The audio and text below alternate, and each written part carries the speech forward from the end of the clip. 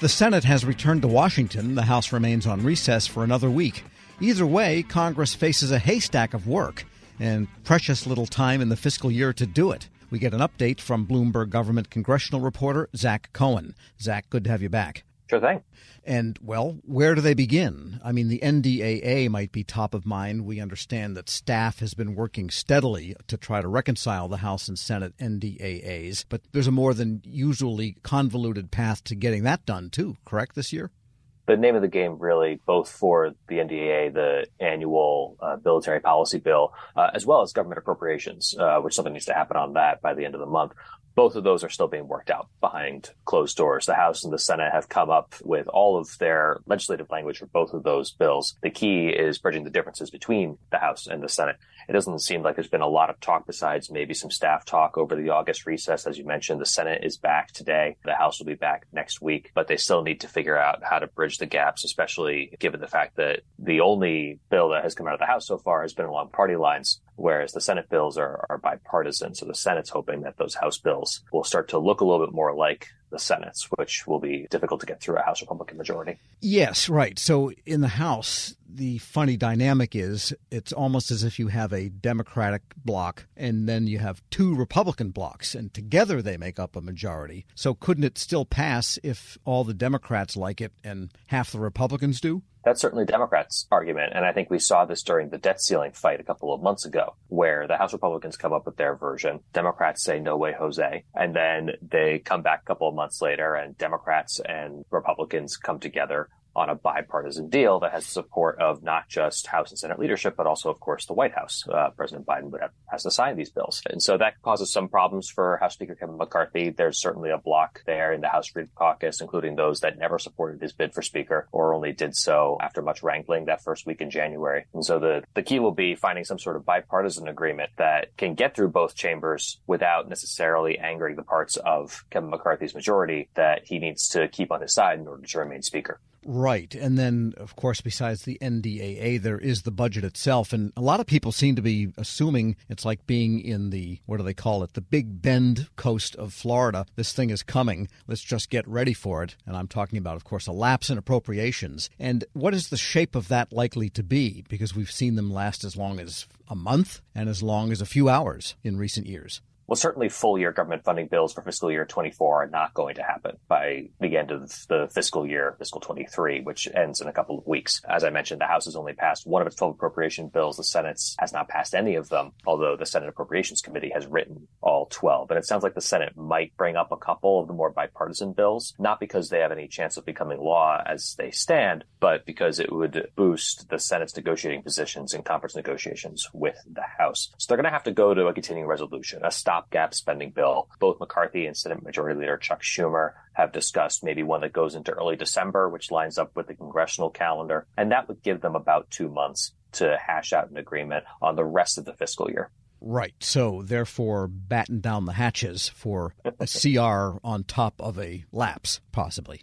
Exactly. It really, I don't think it's been decades since the Congress and the White House have agreed on annual government appropriations on time. These stopgap measures are pretty common. The only complication here is there's a number of government authorizations that also expire at the end of September that need to be reauthorized. Some of them have been negotiated in larger packages. Things like the FAA reauthorization still needs to happen. The Farm Bill, I think over 100 programs that expire at the end of September. And so whether there's any complications in getting those into a CR remains to be seen. But if they're able to get past this stopgap measure and then focus on the full year government funding bill and working out bipartisan agreements on those other authorizations, that could bode well for the rest of the year. We are speaking with Zach Cohen. He's congressional reporter for Bloomberg Government. And on the Senate side, there is a pretty good roster of nominations they've got to deal with. Let's run through some of those. Yeah, I mean, as long as they're still negotiating behind closed doors on appropriations bills in the NDAA, might as well fill some floor time with some nominees when they can't get unanimous consent to bring those up otherwise. First up is Philip Jefferson. He's being promoted to be vice chairman of the Federal Reserve Board of Governors, the interest rate setting, monetary policy setting folks that, especially here at Bloomberg, we care about. He'll be the second ever black man to actually hold that role, the first in over a decade, which is rather remarkable. And then he's got two colleagues who also could see confirmation this week. Lisa Cook, who's already on the Fed, but should be reappointed, as well as Adriana Kugler, who would join the Fed and would be the first person ever of Latino heritage to join the Fed. Then there's two other nominees we're watching. The National Labor Relations Board member, Gwen Wilcox, who's already on the NLRB, but needs to be renewed. Her term actually expired technically last week, and so that should come up probably as soon as Wednesday. And then Ana Gomez, probably cap off the week, her confirmation to the Federal Communications Commission will actually give Democrats a majority on the FCC for the first time since the Biden administration. So that's a rather important nominee to watch. And what about the Tuberville hold on the promotions in the military? Is there any sign of a crack or a way around that at all? Because it's getting to be kind of long in tooth here, how long there is no chairman and on down. It's actually not just not going anywhere. I think it's actually backsliding. I think it's actually getting farther away from an agreement between Senator Tommy Tuberville, the Alabama Republican, who has put this procedural hold on any senior military promotions that usually go through the Senate by unanimous consent. He's got him on one side, as well as congressional Democrats, a fair number of Republicans, and of course the Pentagon and the Biden administration on the other side. And so Tuberville has some supporters among Senate Republicans for this, where he's objecting to the Pentagon's policy that reimburses troops when they seek abortions out of state, not for the abortion itself, because that would be in violation of the Hyde prohibition on federal funding for abortions, but it does help with travel costs, stipends, and whatnot. The issue now is not only does the DoD not want to get rid of this policy, not only does Tuberville not want to release his hold until the policy is gone, but he's actually said now that there are a number of nominees that he's been looking at, that he's been holding up anyway, and saying that he's got individual concerns on some of them for their support for various diversity, equity, inclusion programs that the Pentagon runs. And so even if you have an agreement on abortion policy, there might be some of these senior military promotions that won't get through absent a Senate floor vote. And Schumer and congressional Democrats have been hesitant to bring up some of these nominees for votes because it would create this precedent that holding up military nominees is something that can just be overridden with a vote. They would rather get this all done in one fell swoop. Wow. So that could linger on Lord knows how long. Exactly right. There does not seem to be an end in sight on this. The NDAA is a vehicle maybe to legislate some of this, but certainly from a political standpoint, Tuberville doesn't seem to be facing the kind of pressure that would get him to release his hold at this point. And Democrats don't seem inclined to give in to his demands that they hold individual floor votes on all of these nominees. And just from the point of view of someone who spends time literally on Capitol Hill and you're in the corridors there, what are outsiders not seeing with some of the members of the Senate, particularly Dianne Feinstein and Mitch McConnell, who are just visibly impaired and all? Is that just fodder for chit-chat on television, or could something actually happen to deal with the fact that they are having impairment because of age, presumably? The Senate's one of those bodies that is institutional in nature in a couple different ways. One is that senators don't like talking about their colleagues' health problems. And so it's one of those things that very quietly lawmakers will talk about. There are maybe a few that will mouth off on X, the platform formerly known as Twitter, about it. But a lot of folks tend to want to give folks like Senators Feinstein and McConnell their space to recover from whatever health challenge they have. Senator John Fetterman, similarly, when he was out undergoing treatment for depression at Walter Reed Medical Center. McConnell obviously had another health scare last week where he publicly froze when he was having a press conference in Covington, Kentucky. It's the second time, at least publicly, that we've seen this since he had a fall and a concussion at a political fundraising event a couple of months ago. And so certainly lawmakers have concerns about the degree to which McConnell, Feinstein, and some of these older lawmakers continue to do their job. But in a body that does not have term limits, and as long as they keep getting reelected, they can continue to stay in those positions. One of the key questions, I think, coming up, especially when Senate Republicans meet on Wednesday in a private setting for the first time since the August recess, is what, if any, pressure does McConnell get to step aside or step down? He has said that he wants to serve out the rest of his current term as leader, which ends after the 2024 elections. But certainly given these health challenges, I think there's going to be more questions that he and his team will need to answer. Yeah, clinging is a bipartisan activity, isn't it? It's hard to give up the influence and the title and the prestige. This is something we've seen over the years. I remember Thad Cochran, a Republican from Mississippi, who stayed in the Senate probably beyond when he had the mental faculty to do so. There's a long history of senators with health challenges continuing to serve. The question becomes, not just for voters, but for members of Congress, is do those colleagues continue to have the mental faculties to do their job? And that's a really tough question to answer. And really, at the end of the day, really only a question that the senator and ultimately voters at the ballot box can answer. Zach Cohen is congressional reporter for Bloomberg Government. Thanks so much. Sure thing. And we'll post this interview at federalnewsnetwork.com/Federal Drive. Subscribe to the Federal Drive wherever you get your podcasts. Leadership Today especially within the federal workforce, is being tested more than ever before. Everett Kelly, National President of the American Federation of Government Employees, joined Shane Canfield, CEO of WEPA, to share how his upbringing in rural Alabama eventually propelled him to the forefront of thousands of union members, raising a collective voice. After years of leadership with both the largest federal employee union and as a pastor, Everett Kelly reflects on his deep-rooted values of integrity and hard work. Hello, and welcome to the Lessons in Leadership podcast. I'm your host, Shane Canfield, CEO of WEPA. Today I'm joined by Mr. Everett Kelly, National President of the American Federation of Government Employees. Everett, welcome, and thank you for being here. Shane, thank you. It's a pleasure's mine. You first joined AFGE in 1981 during what eventually became your 30 years of service at Anniston Army Depot. We're now more than 40 years past 1981, and you've been the union's national president since 2020. How's your decades-long involvement with AFGE impacted the way you view your role now as the union's leader? The time that I spent as local president, I simultaneously spent that same time as a pastor in Alabama.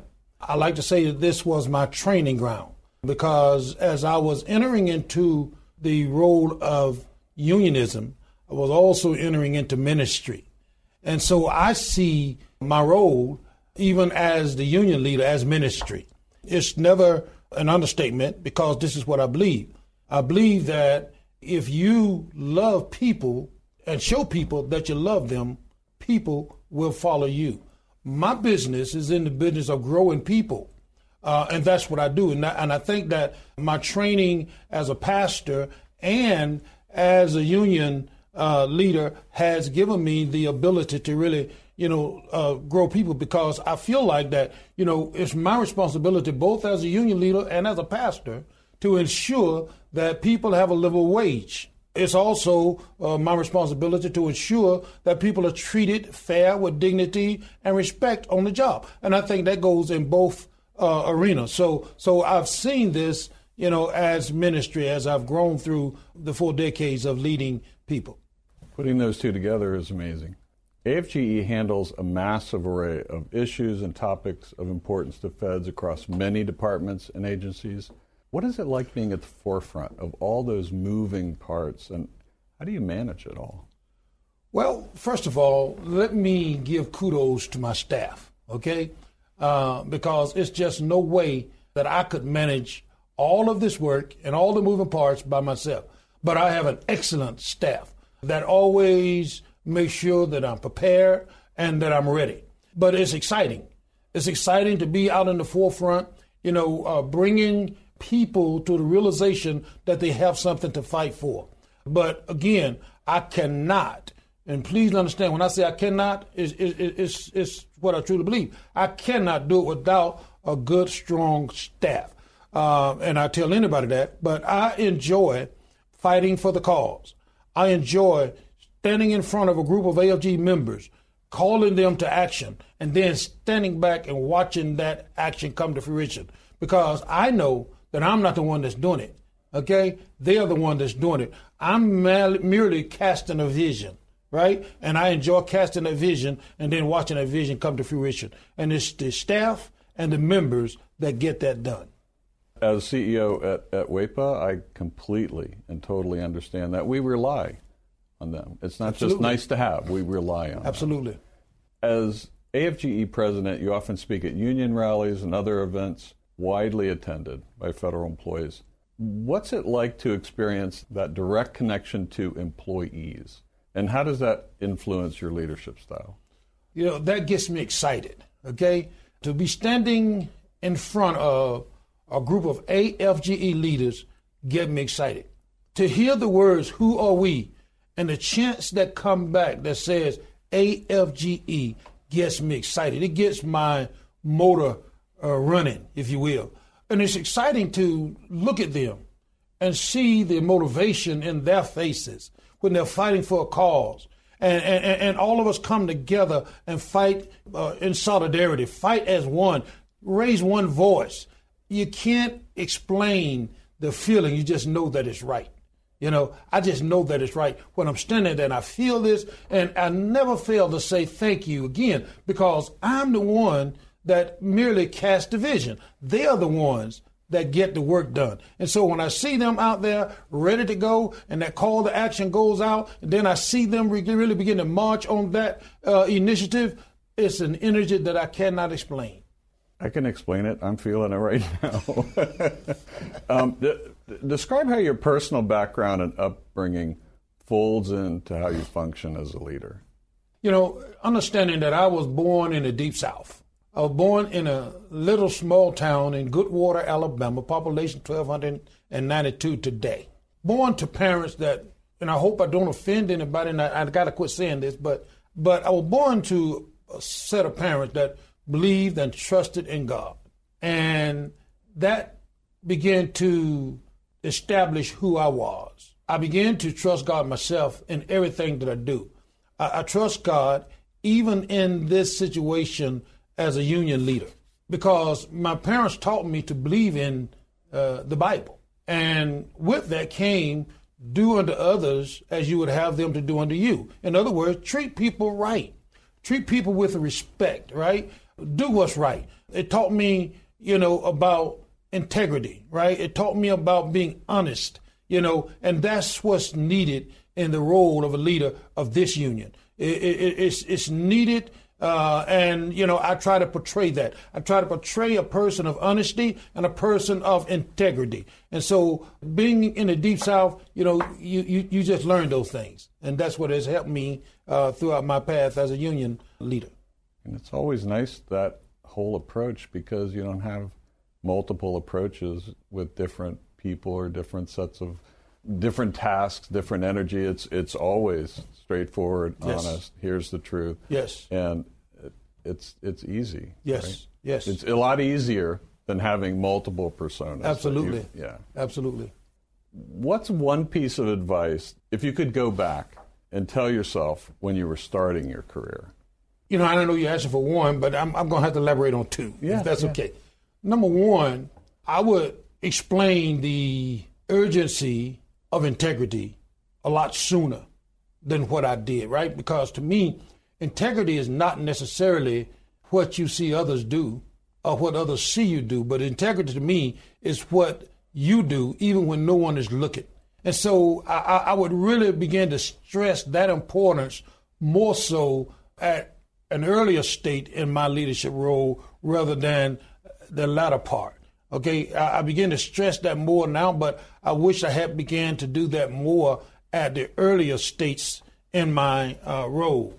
Secondly, I would tell myself to always, and I'm going back to my roots, always work hard and don't ever accept no as an answer, right? Because I just believe that if you want it bad enough, if you want to achieve it, you can. It's all about the amount of work you put into it, right?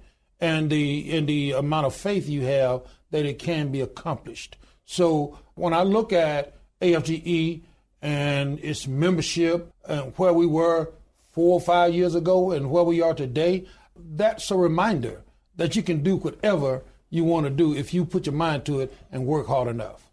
And one question that's always kind of interesting at the end of our time together is there one person, you mentioned your parents before, is there one person or maybe more than one who really inspired you when you were younger that you might even think back on today? It was my grandmother, with the understanding that when I was born, right, as I said, I was born in the Deep South. My father worked extremely hard. We didn't have a whole lot. I had 12 siblings. And so when I was born, I was very sick. Matter of fact, the doctor said I wouldn't live to be 16 years old. The doctor said I wouldn't ever hold a job. But my grandmother would always teach me how to pray. And she taught me about faith. And it is prayer and faith that has allowed me to be standing here today. Suppose I've been dead 50 years ago, but I'm 66 years old now. And it's all because of my faith and my belief and my prayer life. And I believe that beyond a shadow of a doubt. Amazing story. Thank you for sharing all of it with us, Everett, and really appreciate you being on the show today. Pleasure's mine. And this is Shane Canfield. We'll see you next time on Lessons in Leadership. Find the full podcast and future episodes of Lessons in Leadership on the Federal News Network app and anywhere you enjoy your podcasts.